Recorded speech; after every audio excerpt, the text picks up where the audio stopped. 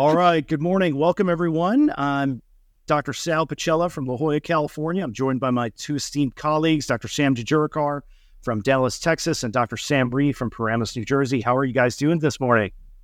Doing great. Excellent. All right. Well, we got a really exciting show today.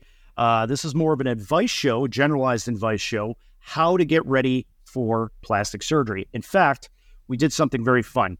We got together and we decided each of us independently would list 5 things that we feel are the most important to tell patients before their plastic surgery. So we're going to compare and contrast notes here. Before we do that, I'm going to go to a disclaimer. This show is not a substitute for professional medical advice, diagnosis, or treatment. This show is for informational purposes only. Treatment and results may vary based upon the circumstances, situation, and medical judgment after appropriate discussion. Always seek the advice of your surgeon or other qualified health provider with any questions you may have regarding medical care, and never disregard professional medical advice or delay seeking advice because of something in this show. Back to you, Dr. Pacella. All right, sounds great. So, I think a philosophy of plastic surgery is that, the difficulty in getting through plastic surgery is not just actually recovering from the surgery, it's preparing yourself ahead of time. So we spend a lot of time, both personally as surgeons and with our nursing staff, to really map out everything a patient needs to do, what to be prepared for at home, what to be prepared for during and after the surgery. So this really qualifies as preoperative teaching. And so this is a critical component to having success in plastic surgery. So what I thought we'd do is, let's start with one of us. We'll have a volunteer, and then you go through your list, and we'll chime in if that is exactly on our list. And I'm going to bet something here. I bet 90% of our lists are exactly the same. We only have 5 things each. That means 4.5 would match up. Excellent. Not to be technical. So why don't I go first, seeing how I interrupted you with that completely irrelevant point? First thing I have on my list is to stop smoking anything and discontinue tobacco in all forms. You guys have that on your list? Also on my list. not on my list, but good one. I agree. Okay, 80%. Four out of 5 is 80%. I had to look that up on a calculator. And the reason for patients while we're listening to that is, regardless of whatever plastic surgery procedure you are having, not just nicotine, tobacco, benzene, but also carbon monoxide from smoke can all have profound implications on your ability to heal and cause massive wound healing complications. Stop all of those at the minimum, 3 or 4 weeks before surgery. It's an all-in-one phenomenon. That's almost a given. I didn't even put that on my list because I would assume that everyone should know that one, but you're right. Not everyone does. You'd be surprised. Right. You'd be surprised. Yeah. Now, tell me, Sam, what about vaping? What do you tell patients about vaping? No vape for you. Vaping is smoke. So my basic rules are basically this. Don't smoke anything and don't use tobacco or nicotine products in any form. And I keep it simple. And what is your criteria for getting them off? What would be the bare minimum holiday? I think it depends on the operation, right? If I'm doing a facelift on someone, or if I'm doing a breast lift on someone, the consequences of a wound healing complication can be catastrophic. Giant wounds that are sitting in their face, or their nipples and areolas are dead. For those patients, bare minimum 4 weeks beforehand. Other operations where the incisions are, a little bit less and you're not quite so worried about it, let's say just a simple liposuction case, we'll tolerate a shorter period of time, like 2 weeks. So I think, again, we have to tailor it to what the actual procedure is. But, ideally, they're completely off of it for a month. I will say this. I used to, when I first started, I would drug test patients and test for nicotine.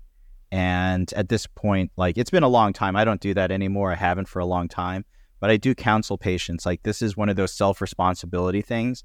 If you lie to a surgeon and you are doing, you're still smoking, you're still vaping, and you don't tell us, that risk is taken up on you. That's a big one for sure. Yeah. Agree. All right, what's the first one on your list, Dr. Rhee? My first one is review everything the surgeon's office gave you and follow it, or ask questions about it if you have them. Okay. Excellent. I kind of have that on my list, but So basically, we give our patients a lot of preoperative instruction, right? Like I try to keep it concise. I try to, put everything on the sheet that sort of outlines the things we want them to do or don't want them to do before surgery. And I will say maybe 1 out of 6 or 7 people or 10 maybe might ask questions about that sheet that we give them. And I know those are the ones that are going to do well in surgery because they actually looked at it and had questions about it. Like, wait, does that mean this as well? Like, I know that's a good patient. Unfortunately, I would say 90% of patients don't look at the documentation we give them because I talked to them about it and it was already written. They were already supposed to have reviewed it. And they're like, oh, really? We're not supposed to do that? So I would say if you get it from the surgeon's office, read it. You're up next, Dr. Pacella. All right. So top of my list was and this kind of segues into what you were just talking about, during our pre-op appointment. So the way my practice works is, I'll see patients for a consult, and then shortly before the surgery, we'll have them come back and do a pre-op appointment. We'll go over all the teaching, their meds, choosing breast implants, etc. So during your pre-op appointment, I highly recommend that you bring someone with you that is going to be helping to take care of you afterwards. And I think this is really pretty critical because I can't tell you how many times I've gone through a procedure on a patient where they show up alone for the pre-op appointment. They may or may not have read anything, and they most likely did not communicate any of this to their spouse. Okay. So then we do the surgery, meet the spouse, call them afterwards and say, hey, your spouse is heading home. And the common question I have is, okay, do I need to do anything? What do I do? What do I do? Right. And all of a sudden you got this big head wrap on, the face looks like this, very swollen, traumatic for husbands. And so I think it's really critical to bring your caregiver to you to the appointment. That's great advice. My next one is to remember that over-the-counter supplements and things like aspirin and Motrin are indeed medications that can have profound impact on your surgery, and to make sure you stop taking them before your surgery. Again, I try to get everyone to stop all of these medications at least 2 weeks before their surgery. I think many patients, when they're filling out their list of medications, will say that they're not taking any medications at all, and then you start asking them about these questions, and it turns out they are indeed taking them, and they don't realize the implications they can have on their surgery. That's on my list. I said disclose all medications and supplements and stop taking them if directed. So many people take all sorts of supplements, CBD oil, you name it, like just all sorts of stuff which can interact with your healing process, can interact with anesthesia, can interact with, your outcomes.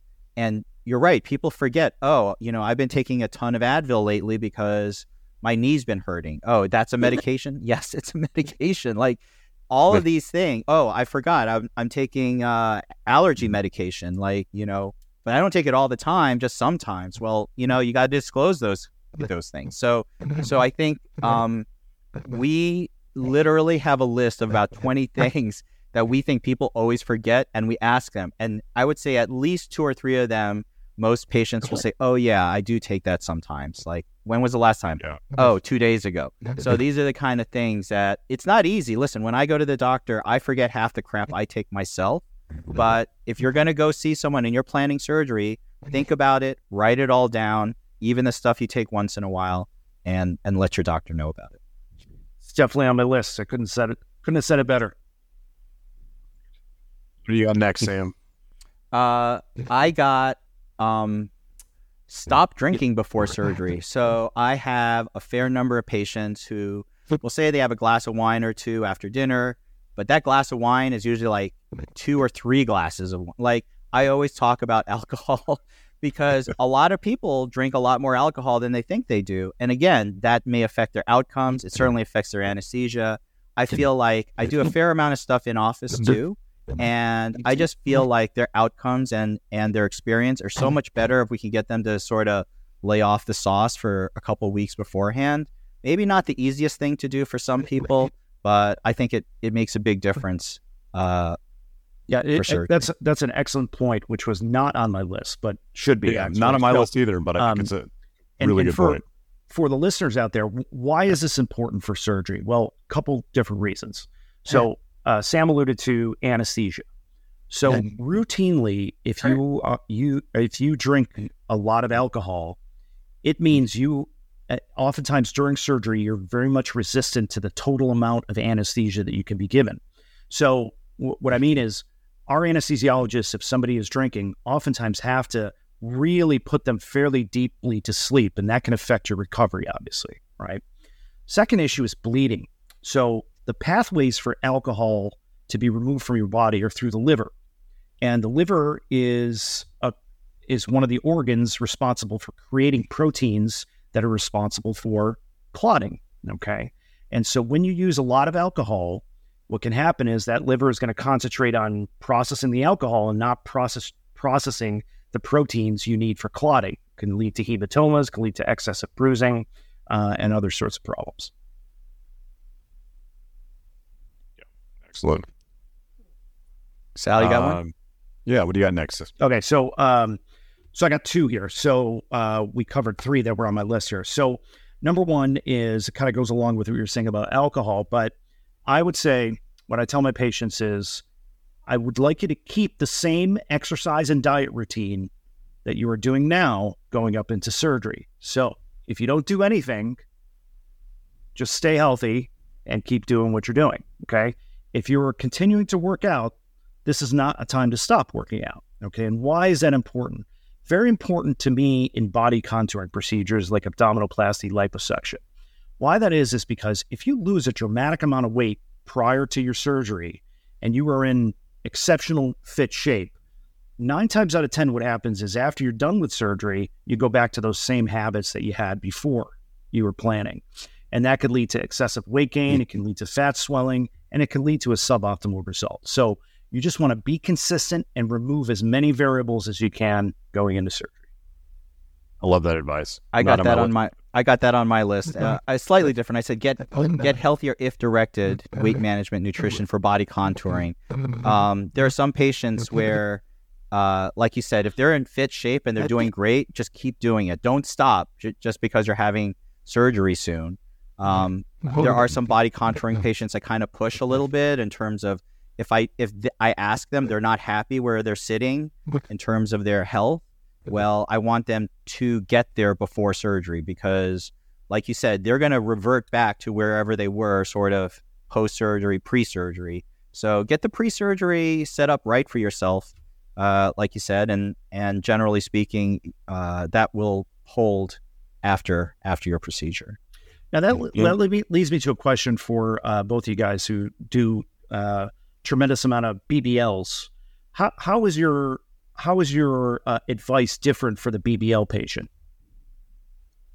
I tell them to slightly differently. I tell them that I don't want them to lose weight after their BBL, and I don't want them to artificially gain weight for a BBL.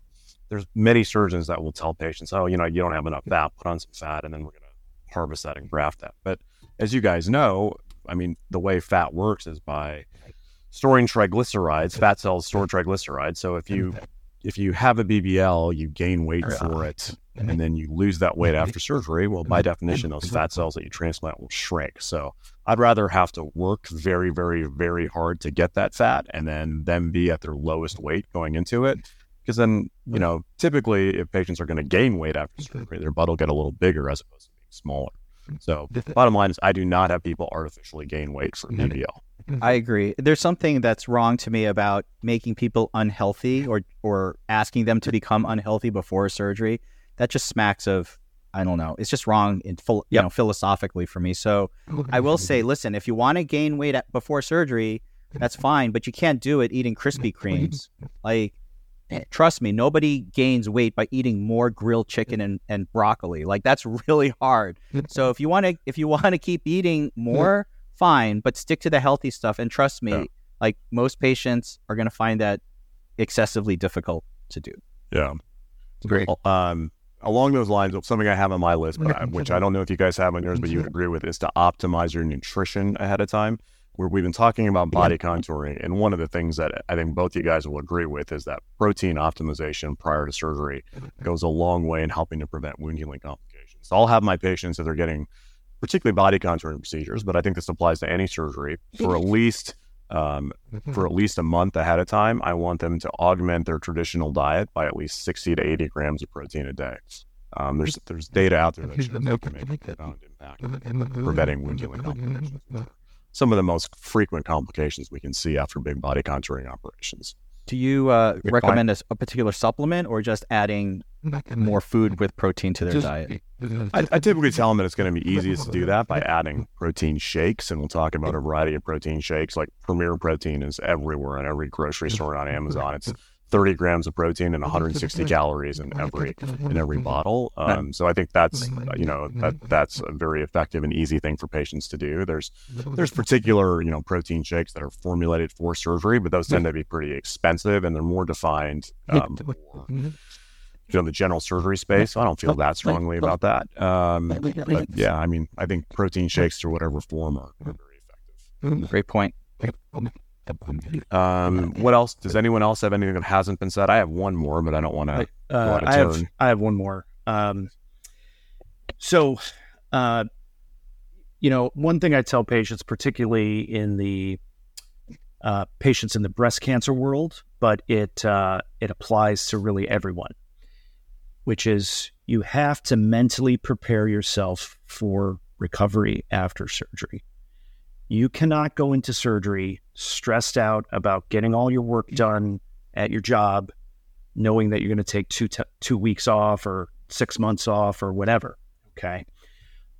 This is also not the time where after a blepharoplasty, the next day you're going to be catching up on emails at work. Okay.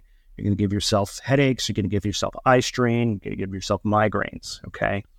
So you need to take the time to prepare yourself ahead of time and prepare yourself for relaxation and recovery. This should be your full-time job for the appropriate amount of time that your surgeon tells you. And, believe it or not, this is very difficult for people to do. I mean, certainly difficult for me to do, but you have to get yourself in this kind of this Zen space that gets you, I'm going to concentrate on my surgery kind of thing, Yeah. I had that. That was my last one. Yeah, that was my last one. Perfect. Yeah, that's exactly, I couldn't agree more with that. People just don't give themselves the time that they need to recover. And then they're trying to make swelling go away or pain go away in an artificial constraint that is just not realistic. And then that tends to make the recovery much worse. It makes them much more emotional, contributes to postoperative depression. And so I couldn't have said that any better than you did. I agree completely with that. That was my last one too. I said, I get patients all the time. They're like, I need the surgery now. In 8 weeks, I'm getting married, or I'm going on a big family reunion trip, and I need to look good by then. And those are the patients that will inevitably run into some sort of complication or difficulty, avoid the deadline mentality when it comes to at least recovery. You have that option that we don't have for them, and that is you can get them into your CrossFit gym and start training them. That's how they're going to get ready in 8 weeks. Surgery. I wish I could do that. Not going to do that. I wish I could. I will tell you. Anyone who comes in with a deadline, or like Sal says, I have to get to work right away, or I have to do this, that's a setup for, like you said, that stress will delay your outcome. And so I think deadlines are okay. They just have to be realistic deadlines, right? If they say I have a wedding in 9 months, yes, that's a deadline I'm excited about. If they tell me that I have a deadline in 3 weeks, let's look at the Spanx catalog together, lunch. But yeah, that's just not going to work. Absolutely. I had a patient come to me a couple months ago who, it was a facelift. She was ready to have surgery. She's like, how quick can you do it? How quick do you need? Well, my son's getting married next month. I'm like, it's not gonna happen. So, well, I think this was really kind of a neat way to do things. I like this topic. Hopefully patients got something out of this. I know it's reassuring to hear that we all sort of think the same way on these things. And I think together we came up with a list of 8 to 10 things that patients can actually can use to succeed after surgery. A real shocker, right? That we all said about the same thing. We're all trained at the same place. Good surgeons. It was an 80% overlap. Okay, 4 out of 5. Yeah, I would call it 80%. Right. It's really surprising to me. I mean, again, we are all in different locations around the country. Our practices, setups are totally different in a lot of ways, but we are all sort of honing in on what makes people successful before surgery, and it's universal. It really is kind of universal. Yeah.